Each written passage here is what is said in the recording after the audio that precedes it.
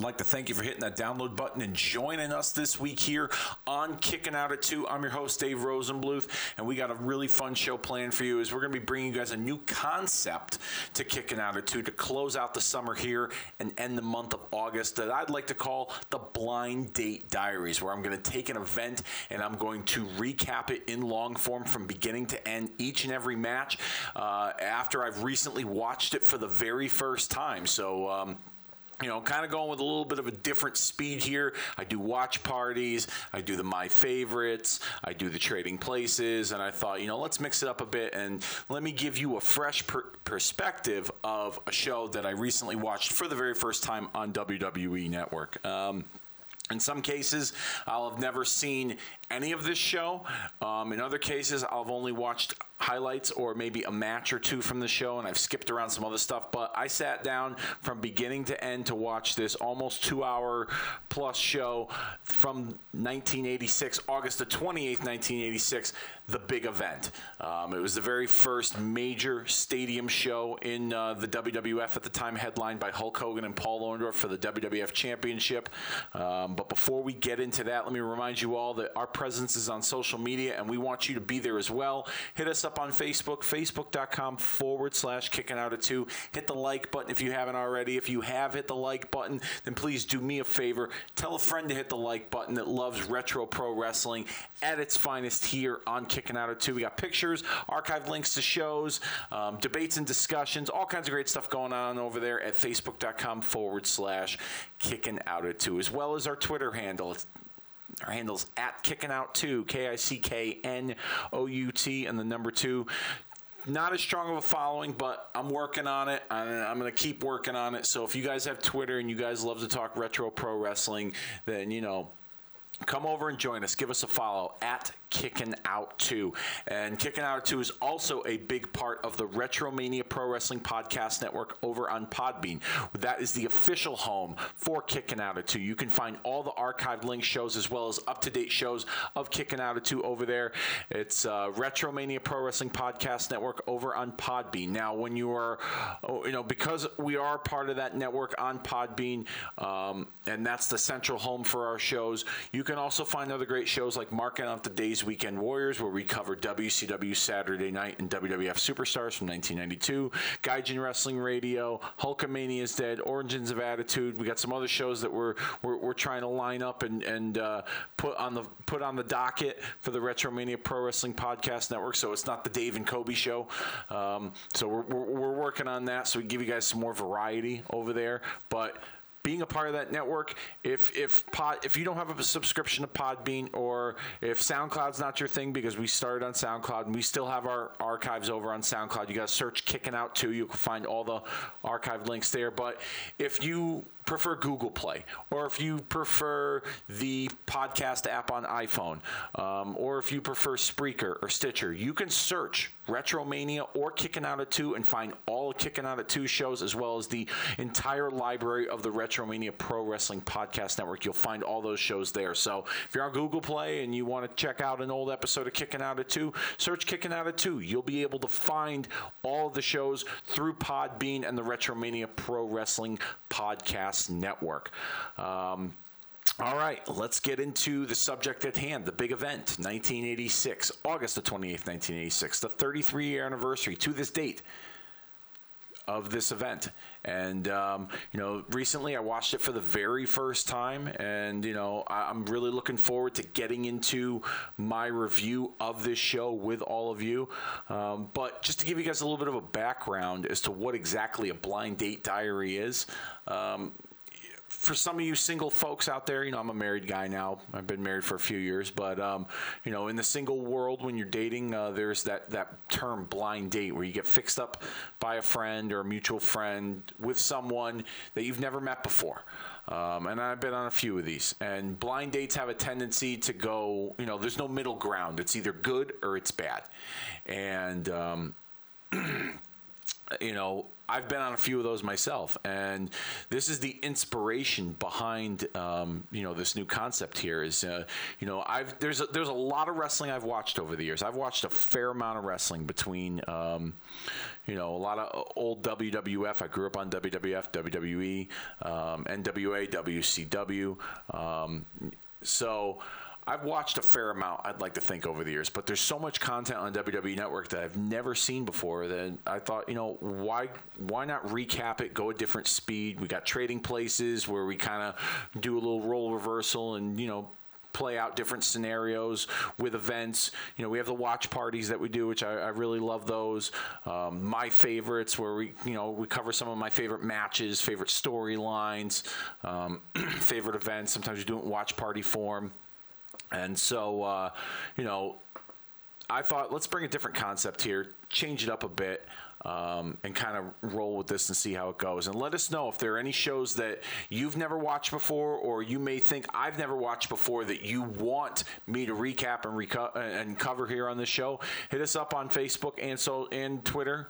Facebook.com/KickinOut2, our Twitter handle @KickinOut2. Slide in our DMs or right on our wall or tweet us, whatever, and just say, hey, listen, I'd love to hear your take on the Wrestling Classic pay-per-view from 1986 or 85 or 86. I forget which one it was. I'll have to look it up because I've never watched it before. Or if you an In Your House pay-per-view I may have never watched before. As a matter of fact, I've never watched In Your House International Incident from July of '96. So maybe I'll cover that down the line. But yeah, you get the idea. So let me know. I'd love to get a little feedback from you guys and give you guys what you want as well here on this show, because I'm a wrestling fan just like you at the end of the day. So that's pretty much what the blind date is. Usually on blind dates they go really good and you go for a second date, or they're bad and you never see that person again. I've been on both ends of that spectrum. I will say this. If there's any middle ground in a blind date, especially a bad one, the meal has to be good. At least the food you're eating at the blind date has to be good in order for you to be able to suffer through a shitty blind date. If you have a good blind date, then the food is just the added cherry on top of the sundae, so to speak.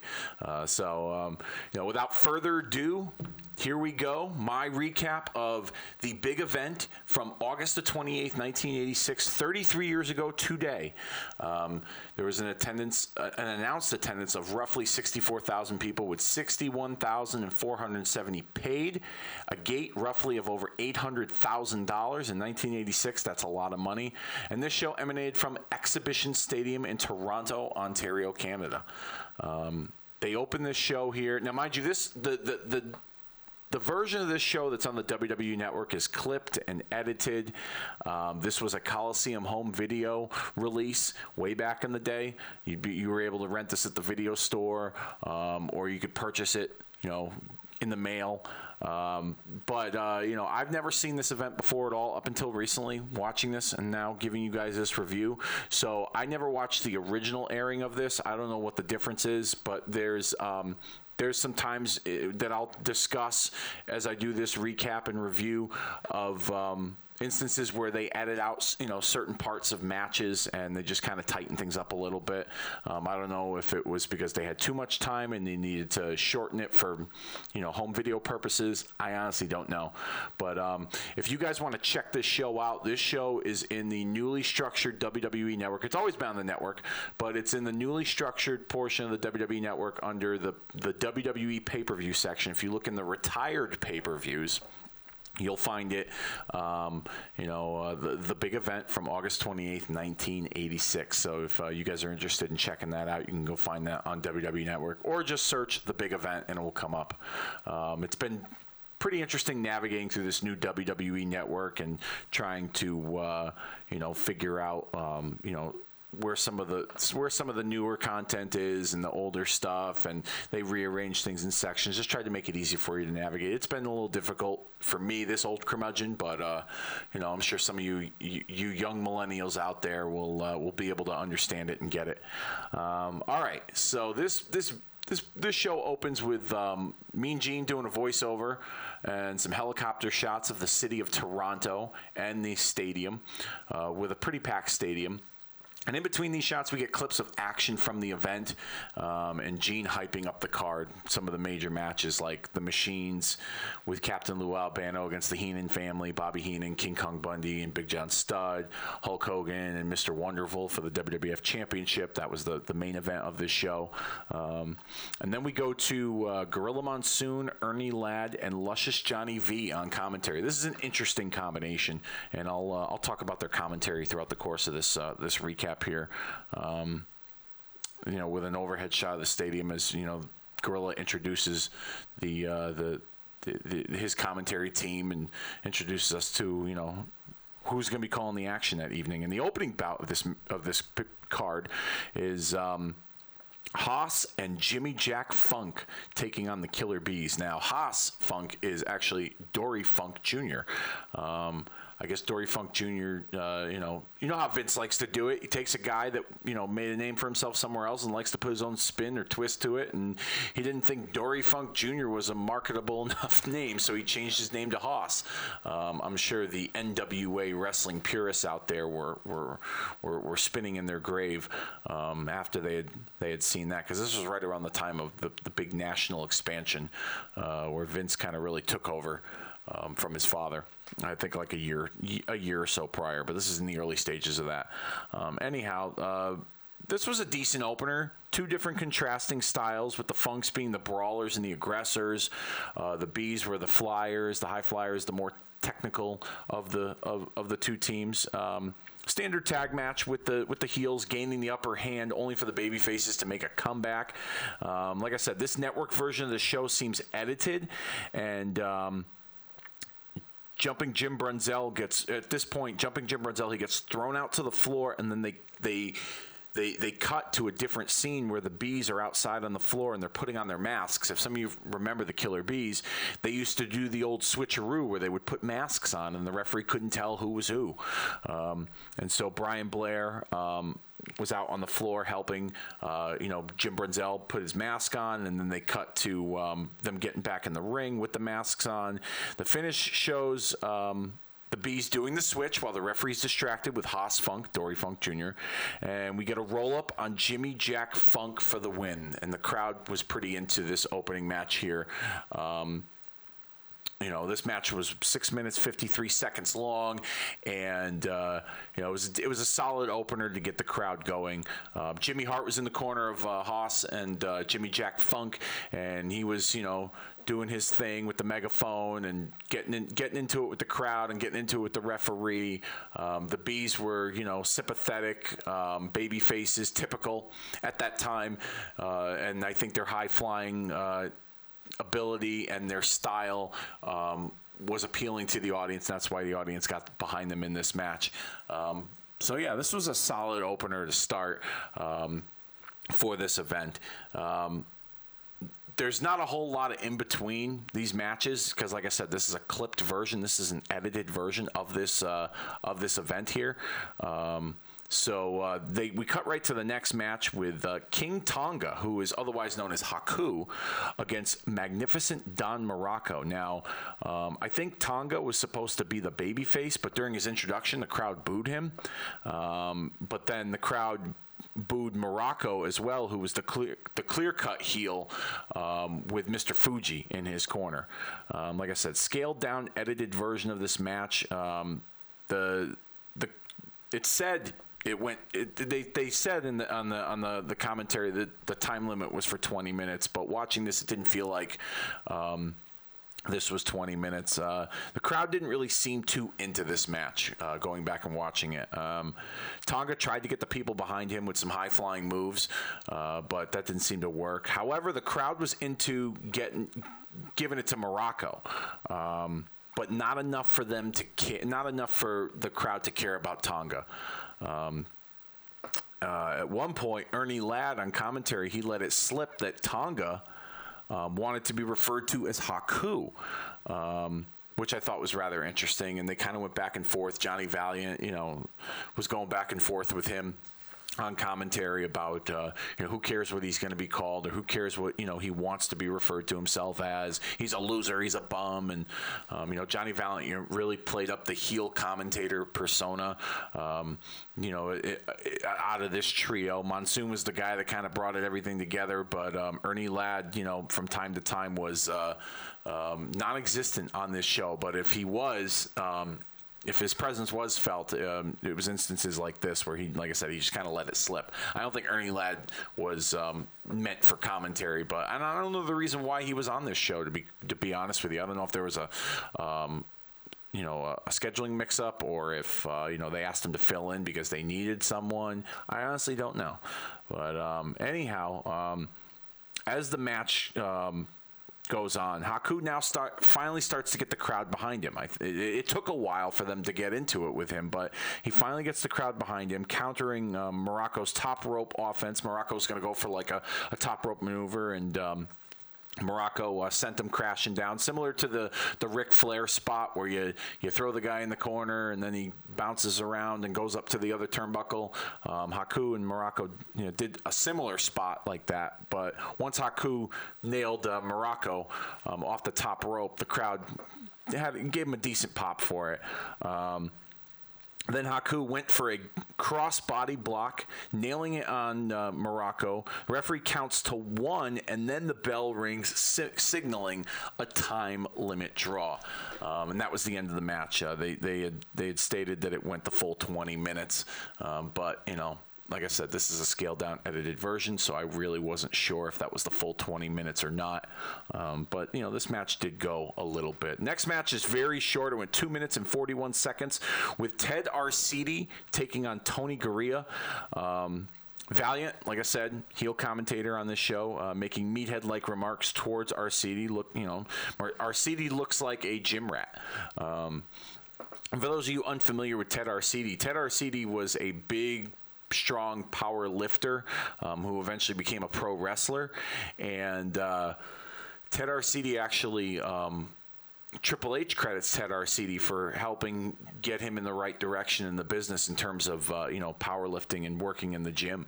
But Ted Arcidi here, I remember having his LJN action figure, and I always liked and I've talked about this on previous shows, I always liked the way certain action figures looked and their bodies were molded and created, and I always had a lot of fun wrestling with the Ted Arcidi action figure, the rubber LJN, because he was just so big and he just looked like this big, intimidating, not superhero, but like comic book like character with all these big muscles here.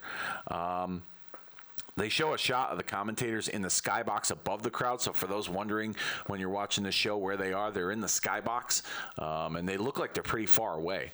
They're not at ringside like we're normally used to today with WWE.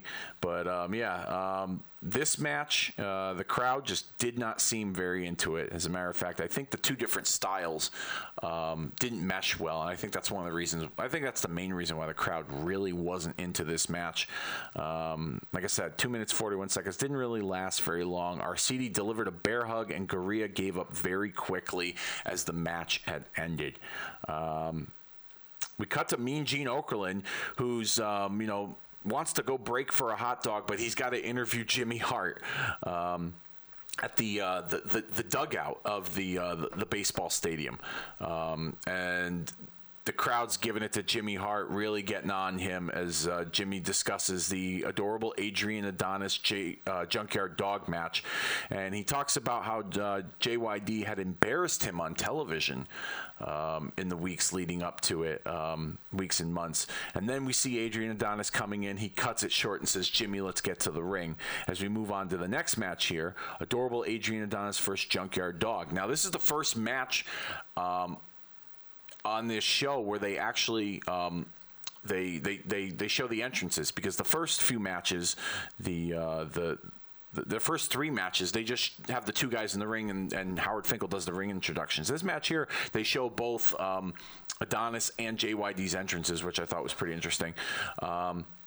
Something else I noticed too, as Adrian Adonis was making his way into the ring, he was sporting like leg warmers, and the majority of the audience were wearing like hats and winter coats in late August.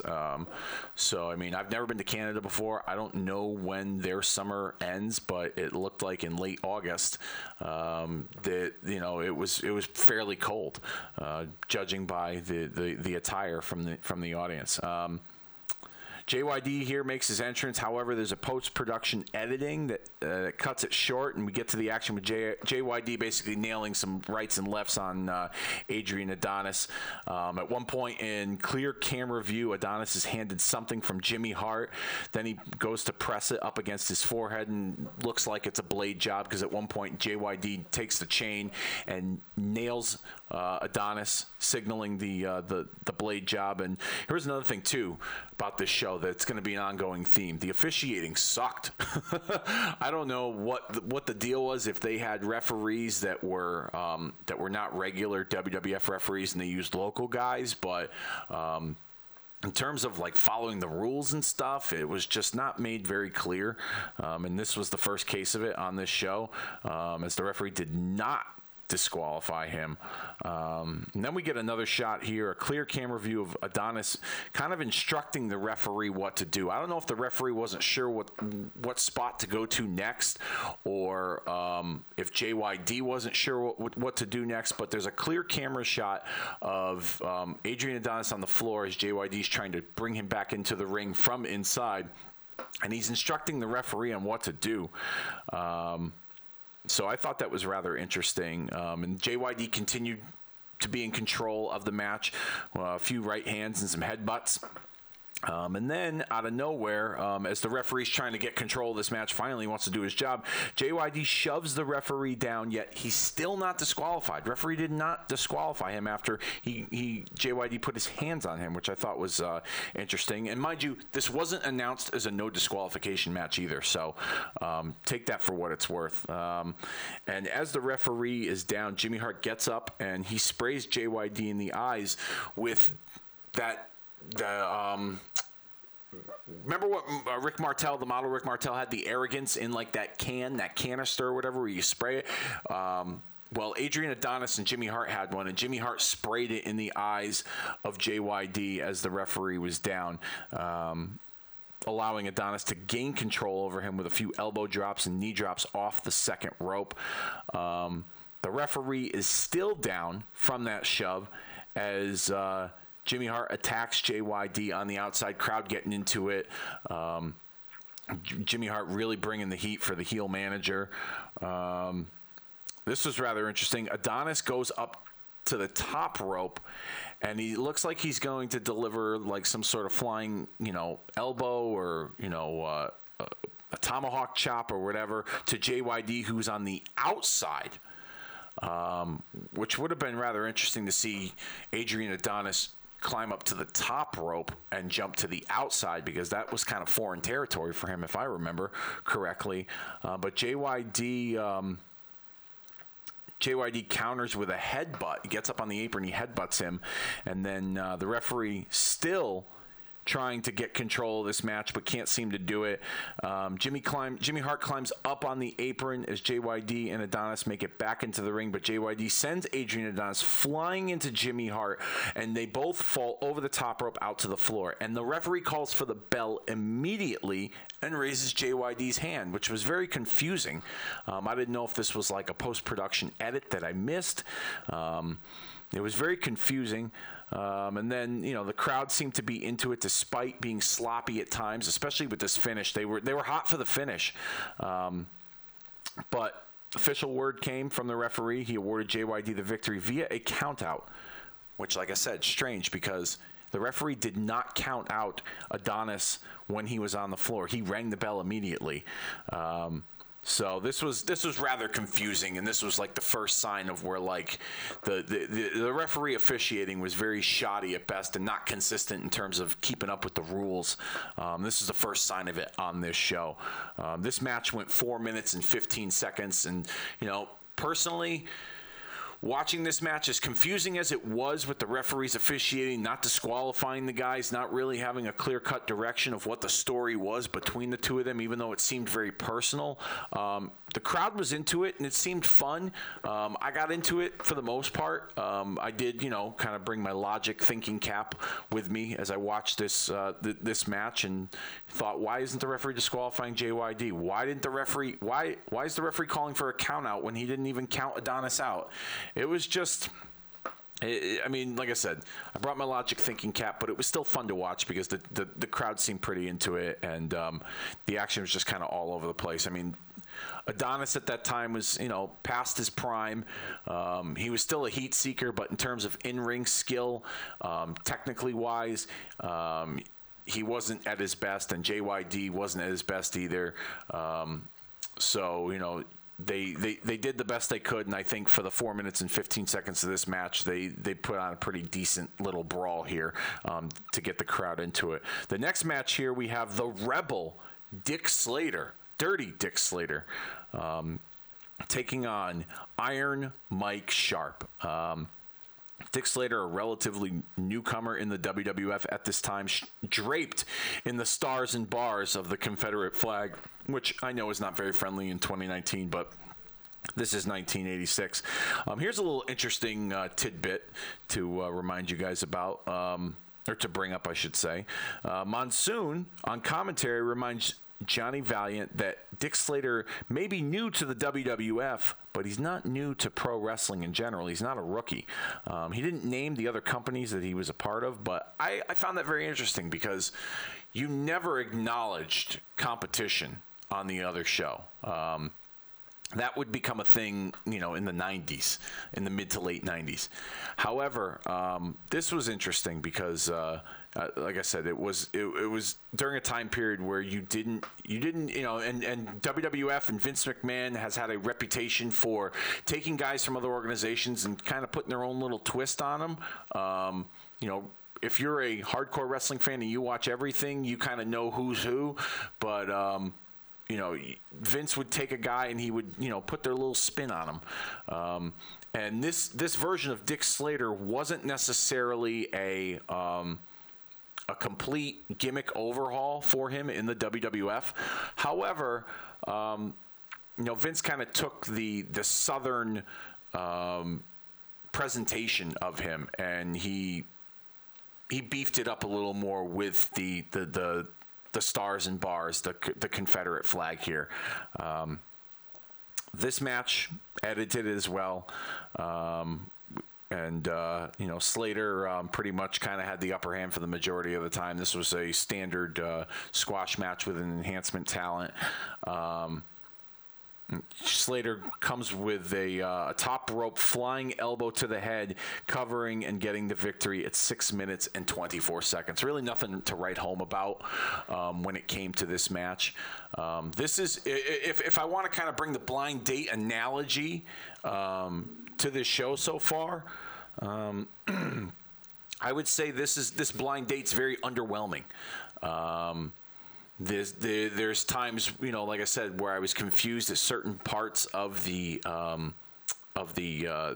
presentation, the show that I was watching. I could equate that to maybe a prior blind date of mine where I was confused by certain pieces of information that that my date was giving me regarding her background.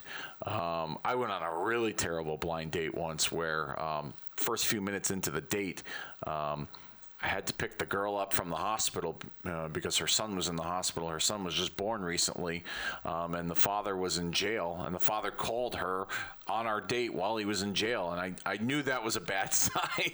And maybe that's another tale for another day. But because the date did get a lot worse as the day went on. However. So far, I would have to say this blind date with the big event is very underwhelming.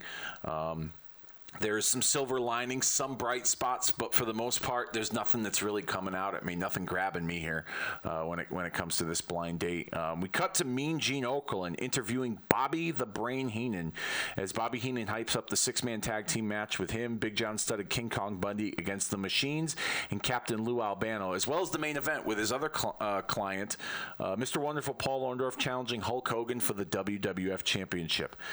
In this interview, Bobby claims that the Heenan family makes history. The Heenan family is wrestling, and wrestling is the Heenan family. Typical back and forth between Mean Gene Okerlund and Bobby the Brain Heenan. Those two guys, their characters were like oil and water, but their chemistry was unbelievable. As the crowd starts chanting Weasel at Bobby the Brain Heenan, Mean Gene kind of egging the crowd on as Heenan, selling it very well and giving it back to the audience. You don't chant Weasel at me. You do not chant Weasel at me. And the crowd's just chanting Weasel, Weasel. And Okerlund saying, Bobby, I did not call you a weasel. And, the crowd, every time Bobby or Gene would say Weasel, the crowd would just get into it. So, Bobby Heenan had a gift when it came to that Weasel. That Weasel term that was directed at him by the audience, that nickname, he sold it very well, and this was the case in this interview here. And then we cut to the match itself, the Machines and Captain Lou Albano against Big John Studd, King Kong Bundy, and Bobby the Brain Heenan. For those of you unfamiliar with the Machines, it's like a copycat of the Midnight Rider gimmick that Dusty Rhodes portrayed in the Florida Championship Wrestling days. Originally, under the masks as the Machines, Bill Eadie, who would play Acts of Demolition, Blackjack Mulligan, and Andre the Giant portrayed them in this match. The identities were obvious to the fans, but very frustrating to the heels because they couldn't prove it, which is very typical when it comes to like a mask kind of storyline gimmick. Same was the case with the Midnight Rider character with Dusty Rhodes in 2003 when Hulk Hogan portrayed Mr. America. You kind of had the similar tendencies in that storyline as well. So this is a typical classic throwback storyline here with a masked wrestler and the heels trying to figure out who the masked wrestler is, but they can't. We have this rivalry going back just a few months when Heenan was trying to prove that Andre the Giant was one of the Machines because he missed a scheduled tag team match prior. Jack Tunney would then state that if Andre the Giant proved to be one of the Machines, if Bobby the Brain Heenan can prove that Andre the Giant was one of the Machines, that Andre would be suspended from the WWF for life. So we get into the match, and the crowd is really into it between Bobby the Brain Heenan and Captain Lou Albano. That seemed to be the big bright spot of this match.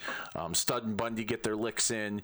Now, Andre, I thought originally watching this, Andre was part of the match because it was very confusing. But towards the end of this match, he enters the ring and clears house, and the referee calls for the bell, which another confusing aspect of this show for me, because they hyped the Machines and Captain Lou. Now, there were three Machines and Captain Lou, so I just thought it was going to be the three Machines with Captain Lou, but Captain Lou got involved in the match, and I didn't know which Machine was going to be on the outside not participating in the match. Well, it turns out it was Andre.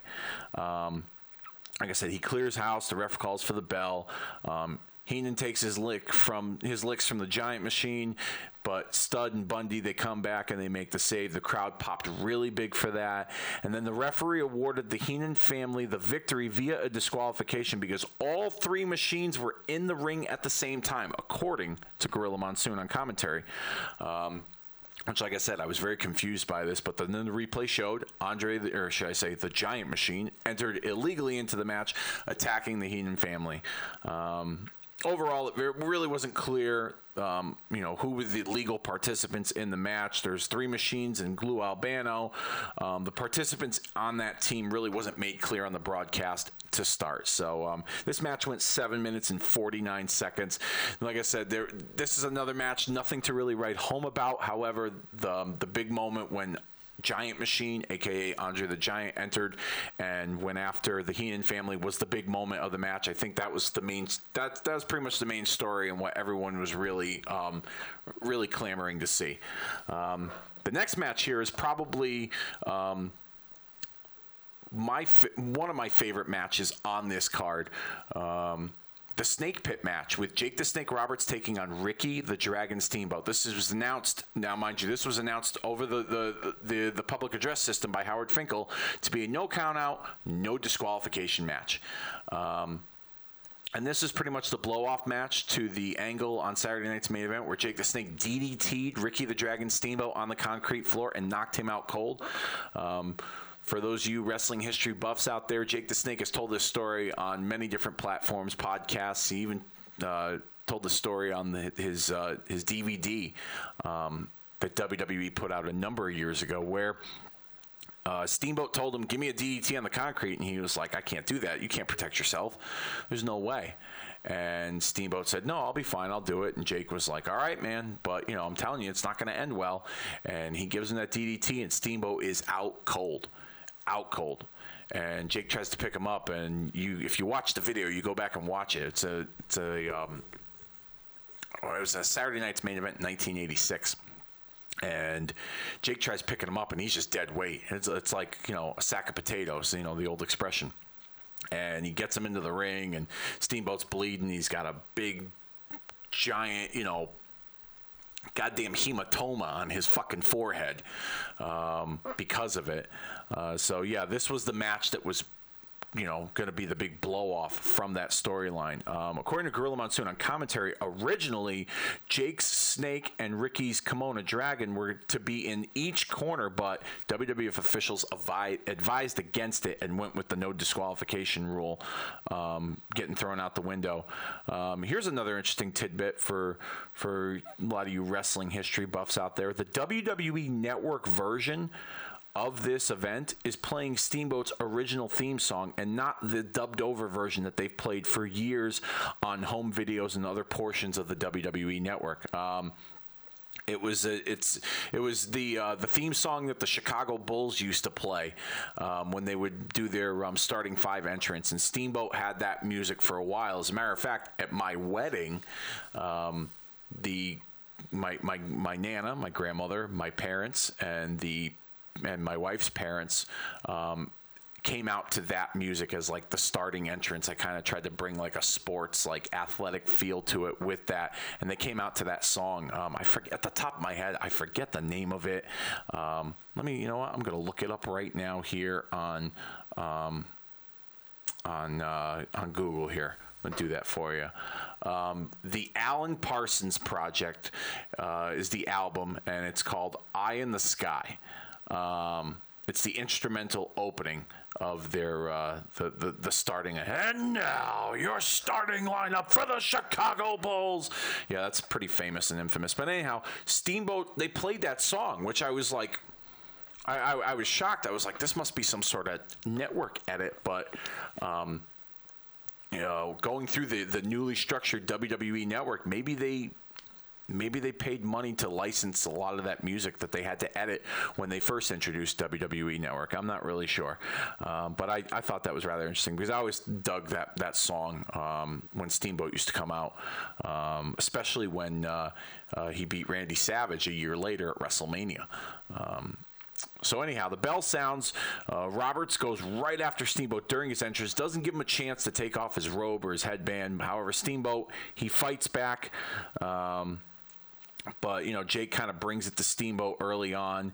And then Steamboat, dumps him out to the floor and starts to take advantage of Jake by working on his arm. This was the big psychological point of the match here. That Steamboat was trying to work on Jake's arm because Jake needed that arm to deliver that DDT, and it was that DDT that put Steamboat out of commission. So Steamboat, from a psychological standpoint, worked on a body part and tried to pick that apart to avoid that DDT, which I thought was a pretty sound strategy for this match here. The action does spill out to the outside as Jake gets the upper hand and uses a steel chair on Steamboat, which gets a pretty big pop from the audience. However, Steamboat would get back in the ring and regain control and continue to work on the arm, working on the arm to avoid Jake using it for the DDT. Steamboat would then bring Jake into the corner with several rights and lefts, but Jake would reverse Steamboat into the corner and onto the outside. We would then see a slingshot to the ringside post with a blade job from Ricky the Dragon Steamboat. Another obvious plain camera view where we would see Steamboat grab something and go for his forehead. Then he would continue to work on Steamboat on the outside. Then bring him back in the ring, continuing his assault until Steamboat comes back and goes for a sunset flip pinning combination for the win at 10 minutes and 17 seconds. Crowd goes absolutely crazy. Biggest pop for a finish on this card up until this point.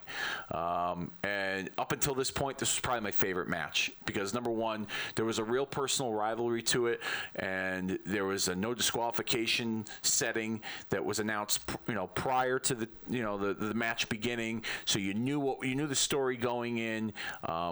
There was established history between the two, and these two guys are all-time greats, Hall of Famers, and I wasn't disappointed, that's for sure. So if I can give you a match to go out of your way to watch out of the show so far, make sure you watch this one. If you're going to fast forward through the other stuff, I get it, but make sure you watch this match. This match was a lot of fun. Crowd was super into it. We go to the next match here. Billy Jack Haynes taking on Hercules. And the match begins with Monsoon, who's on commentary. This is clearly a post-production edited commentary version of Gorilla Monsoon, as he's by himself. He explains that there's an absence of Ernie Ladd and Johnny Valentine, and they're probably going out and getting libations and groceries. So this was a post-production edit for sure. You could tell it's dubbed over. You don't hear too much of the crowd or the audience with their with the noise. So he randomly, which I thought was rather interesting, Monsoon would announce that the Doctor of Style Slick had picked up several of the contracts from Classy Freddie Blassie, including Nikolai Volkov and the Iron Sheik. It was a very random announcement, and which brought me to think, is he bringing in Hercules as well? Because I vaguely remember Hercules being with what's his name, Classy Freddie Blassie. So I wasn't 100% sure if this was why he mentioned it. Was it because he's gonna add Hercules to his little entourage here? But yeah, I just thought it was very random. Anyhow, this match here is just basically a battle of two strong men, two big men. Hercules pretty much getting the upper hand for the majority of the match on Billy Jack Haynes. At times, Billy Jack would attempt to gain control, but Hercules was very still overpowering of Billy Jack. Billy Jack would then make a comeback with some rights and lefts, but then deliver a backslide to Hercules for the win at 6 minutes and 8 seconds. This match here didn't really do it for me. Wasn't a big Billy Jack Haynes guy. I know that these two would wrestle at WrestleMania 3, several months later. So, I think this was the beginning rivalry between these two that would drag on and on and on heading into that WrestleMania. Probably the longest match on this card is the Fabulous Rougeaus taking on the Dream Team, which prompts Luscious Johnny Valiant back on commentary for this match, along with Ernie Ladd. Pretty interesting start as both teams brawl to begin the match. The Rougeaus have used their speed and their agility to gain the upper hand on the Dream Team. However, the Dream Team managed to slow things down and work on Jacques for a bit. Classic heel tag team strategy here by just, working on a specific body part on the babyface, Jacques Rougeau. Johnny Valiant on commentary was rather entertaining, talking about how he's not at ringside to offer his team advice or direction, that he's stuck up in the booth doing the commentary with Monsoon and Ernie Ladd.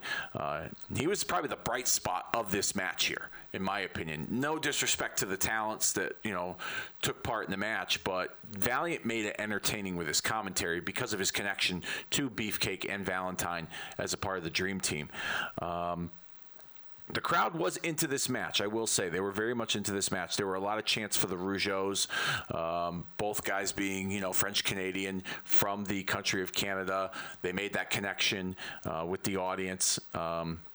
And so the crowd was really behind them in this match. Anytime that they were down or they were hurt or the Dream Team was isolating them in the corner, the crowd would chant for them and really get behind them. There was definitely a big pop for the hot tag to Raymond Rougeau, and the crowd was firmly behind him on the comeback. Raymond would then there would be the action would get all wild. The referee couldn't get control of it at one point. I believe Raymond tagged back into Jacques, and he was the legal guy. However, the finish came when Raymond delivered a sunset flip to Greg the Hammer Valentine at 14 minutes and 51 seconds. Johnny Valiant loses his shit on commentary. Monsoon's trying to restore some order in the commentary booth between, him and Johnny V, and then Monsoon just out of nowhere indicates that the wrong Rougeau might have delivered the pinfall and Johnny V might have a gripe. So, which I thought was interesting because Monsoon always played it straight for the baby faces and never really called out babyface flaws on his commentary. He would kind of rationalize and make excuses for their behavior, but the heels were the deplorable ones that he couldn't rationalize their actions, and he held them accountable for everything they did. But this was interesting here that he just kind of, he in a way, he agreed with Johnny Valiant. So, yeah, there was that, and they kind of ended that segment with basically Gorilla saying that, we may see a rematch between these two teams down the line, and, I think we would. WrestleMania 3. Beefcake and Valentine against the Rougeaus, which signaled the end of Brutus Beefcake's heel run, wherein he became a babyface and became Brutus the Barber Beefcake later on in that program. Anyhow, let's move on here. Second to last match on the card, as they would like to say, they call this the popcorn match, where, you get your merchandise and your popcorn before you go to the main event. We have Handsome Harley Race taking on Pedro Morales. And on commentary, they referred to Race as the King, but the graphic on the screen said Handsome Harley Race. So I don't know if there was a production mix-up or this was... This was, they hadn't really figured out his King character yet. However, Race wore the purple tights with the yellow crown on the back and had the purple boots that said King on the side of him. So I guess he was already established as the King, or maybe they hadn't fully established him on WWF programming on the main TV shows like Wrestling Challenge and Superstars, and he had debuted this new look at this time. I honestly don't know. Anyhow, Monsoon called him the King at one point, only to be corrected by Johnny Valiant. Like I said, maybe it's just a matter of, the left not telling the right what exactly is going on. So we'll see how that, how that plays out. Anyhow, Harley Race pretty much took control early on, bringing Pedro Morales to the floor, and he rammed his head into the timekeeper's bell. Another sign of shitty officiating. Like, at least when I was growing up, if you used any kind of object in or around the ringside area, it would be called a disqualification. Well, referee didn't ring the bell, but that was that. Now, here's another thing I found interesting, and definitely not 2019 friendly, was Johnny Valiant made some disparaging remarks about Pedro Morales, referring to him as a Puerto Rican lion, and speaking in a very stereotypical Spanish accent. I was like, when I was watching this, I mean, I'm not going to lie, Valiant, when he's on commentary, if you go back and you listen, he talks very fast, and you kind of got to really catch what he's saying. So I had to rewind this and go back. When he was making the remarks and speaking in the Spanish accent, I didn't hear the lead up to the the portion where he's speaking in the Spanish accent. I just heard him start going off, so I started to laugh, but I was like, where'd this come from? So I rewinded it back, and he talked about, he goes, Pedro Morales, he's a Puerto Rican lion. And I was like, well, what's a Puerto Rican lion? I was like on that episode of Marking Out the Days a few months back when Kobe and I were recapping WWF Superstars, and Vince McMahon had called Kamala a black lion, which there is no such thing as a black lion, so I don't even know what a Puerto Rican lion is, but nonetheless, Valiant, really, really, really pushing that envelope with the ethnic the ethnic, not slurs, but the ethnic remarks towards the Puerto Rican Pedro Morales. This was a short match. Both guys were really laying it in with rights and lefts, fists back and forth. The finish comes when Harley Race backs into the corner and sweeps Pedro's legs, going for the cover, but with his feet on the ropes, not in plain sight of the referee, and winning this match at 3 minutes and 23 seconds. Now, I don't know if it was a poor editing job or the audio guy took a day off, but you could clearly hear fans chanting bullshit at the finish. You could clearly hear fans who were sitting either above or underneath the press box where Monsoon and Valiant and Ernie Ladd were doing commentary. They even said, like, he cheated. That's bullshit. And you go back and you watch this match here. It's, like I said, the second to last match, Harley Race and Pedro Morales from the big event. And you could clearly hear the audience was not thrilled with this finish. But, this was 1986, and that's the kind of reaction you wanted in 1986. And Harley Race, being a master at his craft, an all-time great, knew how to get a rise out of the audience, and he did it with that finish here. All right, we have now reached the main event, the WWF title, Hulk Hogan and Mr. Wonderful Paul Orndorff. This match begins with Orndorff entering with Bobby the Brain Heenan to Real American, flanked by a ton of security. Holy shit, there was a ton of security there entering, having these guys enter. They were throwing things at them. Orndorff had a lot of heat.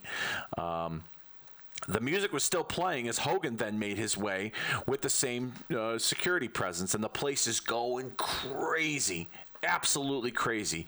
At one point, I think you could even see like the hard camera shaking, like that's how crazy the audience was getting. Anyhow, the referee goes to check Hogan's boots during the instructions, and Mr. Wonderful goes on the attack. The crowd surprisingly popped for that, which I thought was rather interesting. I know Hogan's had a history in Canada that hasn't been a good one. It's been love-hate over the years. Maybe this was the early signs of that. Who knows? However, Orndorff continued to lay it in on Hogan, and we saw some brawling between both guys back and forth early on. Like I said, this is a personal rivalry. This rivalry stems from when Mr. Wonderful turned on Hulk Hogan after a tag match with King Kong Bundy and Big John Studd on WWF programming a few months prior.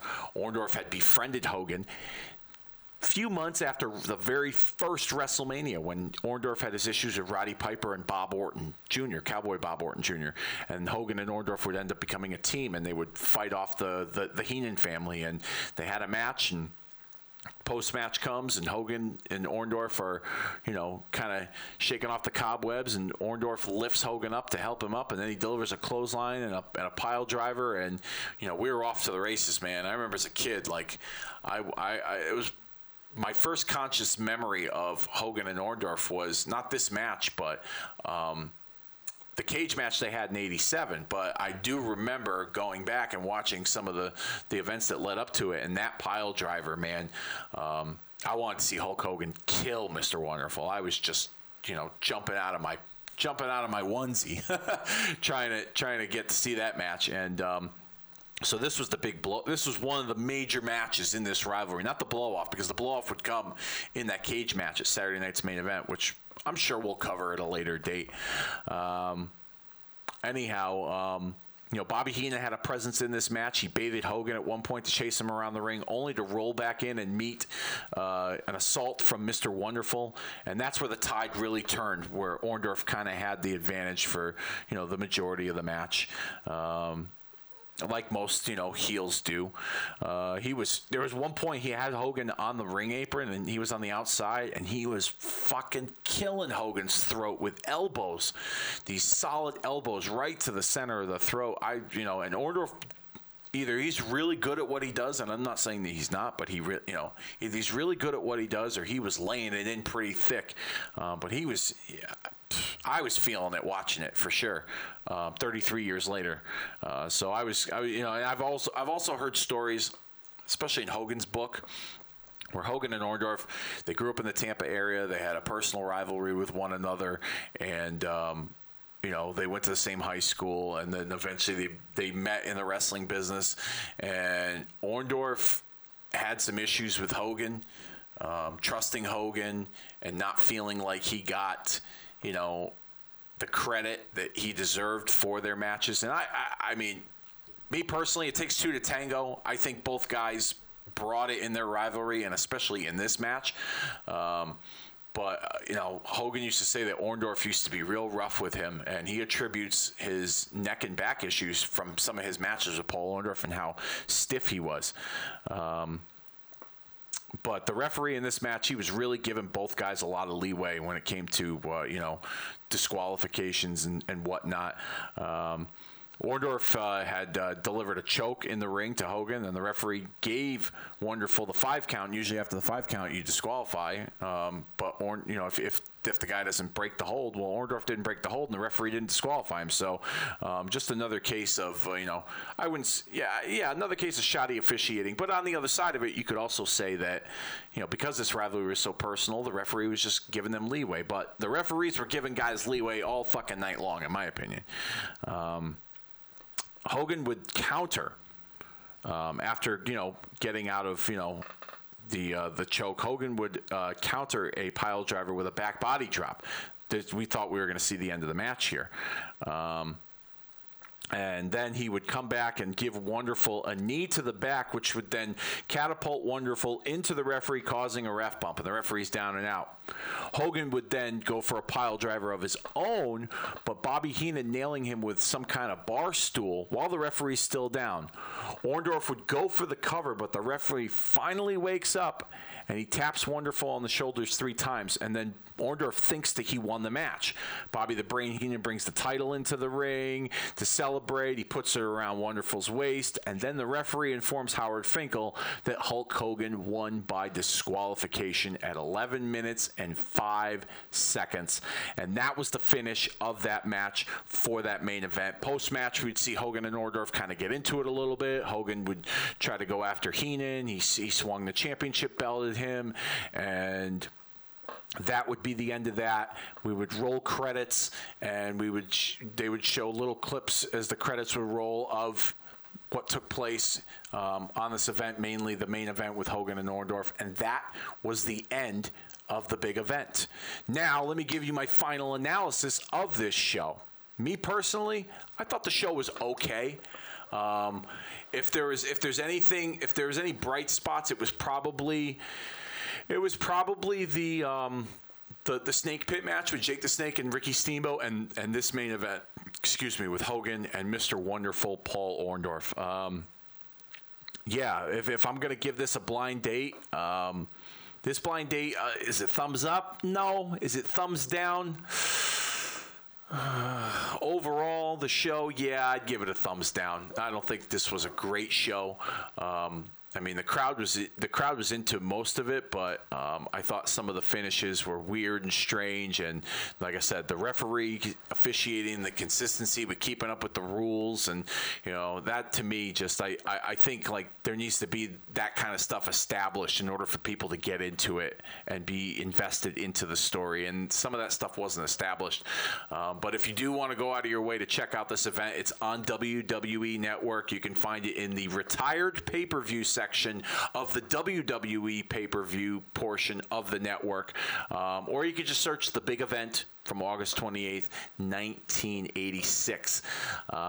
This blind date was not a very good one. I don't think I'll go back and watch this entire show from beginning to end, so I'm going to give this one a thumbs down. If anything, the meal was good on the date. And then when I refer to the meal being good, that is the Snake Pit match and the Hogan-Orndorff match.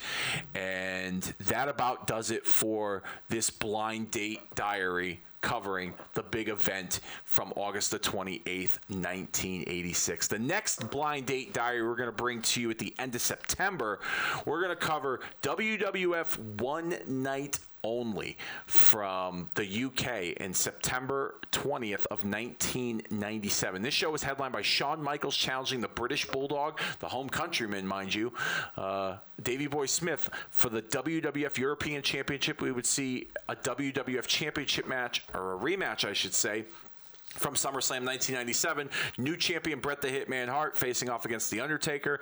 We would see Vader taking on Owen Hart, Hunter Hearst Helmsley against Dude Love. We would see DOA, The Nation, Los Boricuas, so many of the big names from 1997 in the World Wrestling Federation. I've never watched that show before, ever, from beginning to end. The only match I've ever watched from that show was Shawn and Davey Boy as the main event, because that was the first time that WWF at that time would have a storyline that transpired on an overseas show, and they would kind of incorporate it into their television programming in the United States here. So I'm going to watch that show from beginning to end and give you guys my blind date diary, and whether it was a blind date with a thumbs up or a blind date gone wrong, who knows? But be on the lookout for that next month. But next week here on Kicking Out at 2, we kick off the month of September with a Clash of Champions watch party. WCW Clash of Champions watch party. That's right. We're going to watch Clash of Champions 20 from September the 2nd, 1992. It was one of my favorite Clash of Champions. It was headlined by Sting, Nikita Koloff, and the Steiner Brothers to take on Rick Rude, Big Van Vader, the Super Invader, and Jake the Snake Roberts in an 8-man tag team match. That Clash of Champions was a 20-year celebration of WCW and pro wrestling on TBS. So it was a big event that took place from Center Stage in Atlanta, Georgia. We're going to watch that show from beginning to end on the WWE Network. It kind of goes along with our timeline of what Kobe and I do on Marking Out the Days Weekend Warriors, covering WCW Saturday Night from 1992. We're going to watch this show together. Kobe's hopefully going to be joining me. If not, I'll find someone else if Kobe can't make it. But we're going to watch that show from beginning to end on WWE Network right here next week. And be on the lookout for Marking Out the Days Weekend Warriors. Each and every Saturday that show drops as we cover WWF Superstars and WCW Saturday Night. You can find that on the Retromania Pro Wrestling Podcast Network over on Podbean. Like, rate, and review all the shows on Retromania Pro Wrestling Podcast Network over on Podbean. And that about does it this week for another edition of Kicking Out at 2. I think it's time that we put this show down for the 3 count and end this horrible blind date that I had to endure with the big event from 1986. And we will see you all next week.